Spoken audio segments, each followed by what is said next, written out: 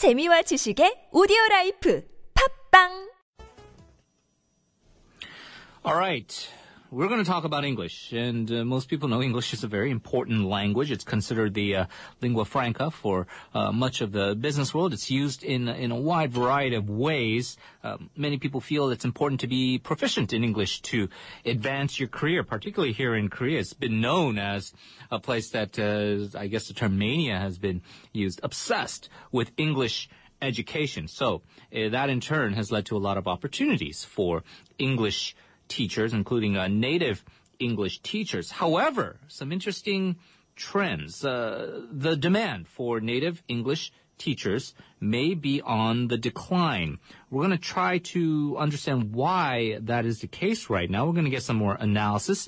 A lot of you listening to the program are also obviously very fluent in English, or you wouldn't be able to understand this program, but also interested in English education. Give us your thoughts. Text us at pound 1013 for 51, or send us a Kakao Talk message.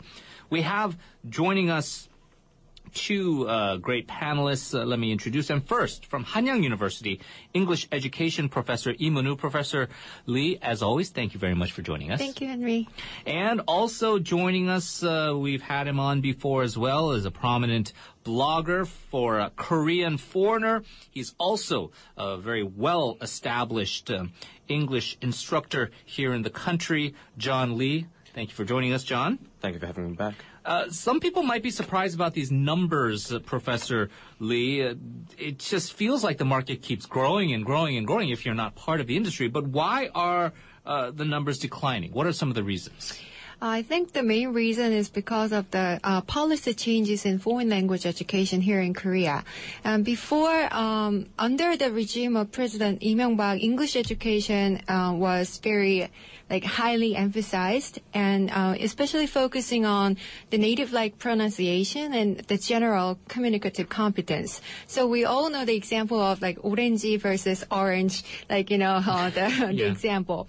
So, but as time passes and the regime has been changed, and this regime does not seem to emphasize the English education as much as before. So that could be one reason. It seems like we are going back to the old days of education. We don't really value this general communicative competence or the native pronunciation as much as before. So probably that's why we try not to hire as many foreign or international the teachers here in Korea. Right, and I think we'll get some more specifics as to which sectors are being affected the most. But for you, John, I mean, there is public sector English education, right? The various government run and funded schools, and then there's this harip, the private education, which is, I guess, arguably or definitely a much more lucrative and a market that is quite competitive. Just from your anecdotal view of things and your colleagues and just the people in the industry, do you feel the job market is tightening for native English speakers? For native speakers, definitely. Now, take me, for example. I'm a returning kyopo, and I'm not just the only one here. There are a lot more kyopos in Korea now than there were before. So you just add those people to the mix, and the market has become already more competitive than it actually is, or was about 5-10 years ago. Is that more than increased supply, meaning a lot more kyopos have been coming in here as part of that, or the jobs have also the openings have also dwindled? Both, really.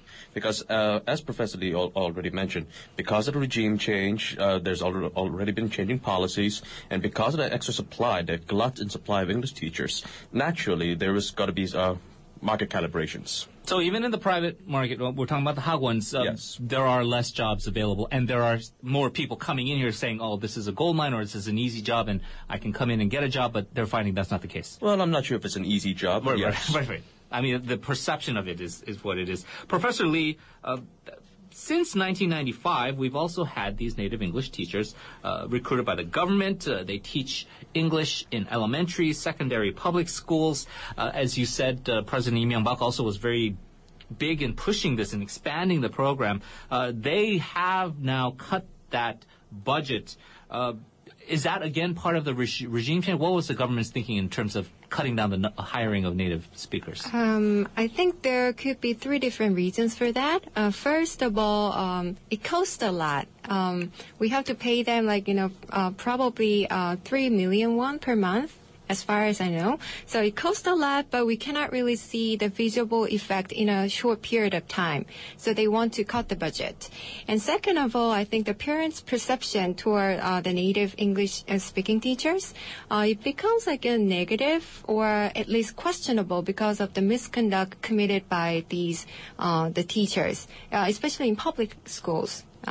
And number three is local English teachers. I have some friends in secondary level school teachers, and they're complaining that it's just so difficult to make the effective program with them in the classroom situation. So they have to implement this kind of co-teaching programs basically, but it's very difficult to meet the students needs and to communicate with the native speakers. So pretty much difficult for the local teachers, local English teachers to get along with this the population, the native English teachers. So I think there could be three different reasons, the policy itself, and probably the budget, and the parents, and the local teachers. John, just from what you've been able to gauge with the market, and this is a very diverse industry. You have the college entrance SAT type teachers, the essay type teachers, the conversational English type teachers, the kindergarten English teachers, the TOEIC for business professional teachers, the TOEFL guys. Sure. Where are the jobs right now, or are there any growth kind of sectors or niches? Growth. Not really growth. Okay, but where are most of the jobs, or a lot of the jobs? Most of the jobs right now, because of the cuts in the public sector, a lot of it is in hagwons. But of course, that really depends on the visa status of the native teachers. Now, a few weeks back, besides teaching in hagwons, I don't know how many, I don't remember, but a few teachers were deported for violating the visas because they had taught illegally in their homes or going to their students' homes to teach. Now, that was obviously a crime, but... Doesn't apply to F4, just no, clear. It does not apply to them. But some of those teachers had violated their visas. Now, that tells me that there is a growing number of teachers who are doing that. Now, I don't have any evidence to back that up, of course, but there seems to be that market. But beyond that, it's definitely still in hagwons right now. So that underground economy you're talking about, a lot of that is, I think, what you're saying is permeated with the native English teachers. You mentioned how parents and other evaluators say we're not really getting the effect for shelling out 3 million won per month for these native English teachers. Is it a problem with the quality of the instructor, or maybe even just the quality of the methodology or the curriculum? I think both of them. Actually, we have this governmental program called EPIC, English program in Korea. And what we compare this program with JET program in Japan, Japanese exchange and teaching program.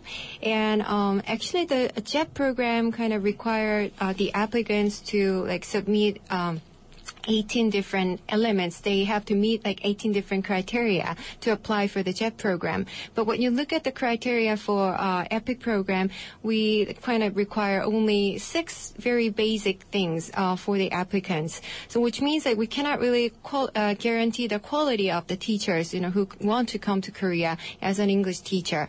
And I think also the methodology they are using in their public schools, they are not really trained enough to teach kids. So they have to be trained more before the placement. We're going to take a short break. We're going to be back. We'll have our 2 panelists join us, as well as someone on the line, an English education professor from Konkuk University. Stay tuned. You're listening to Primetime.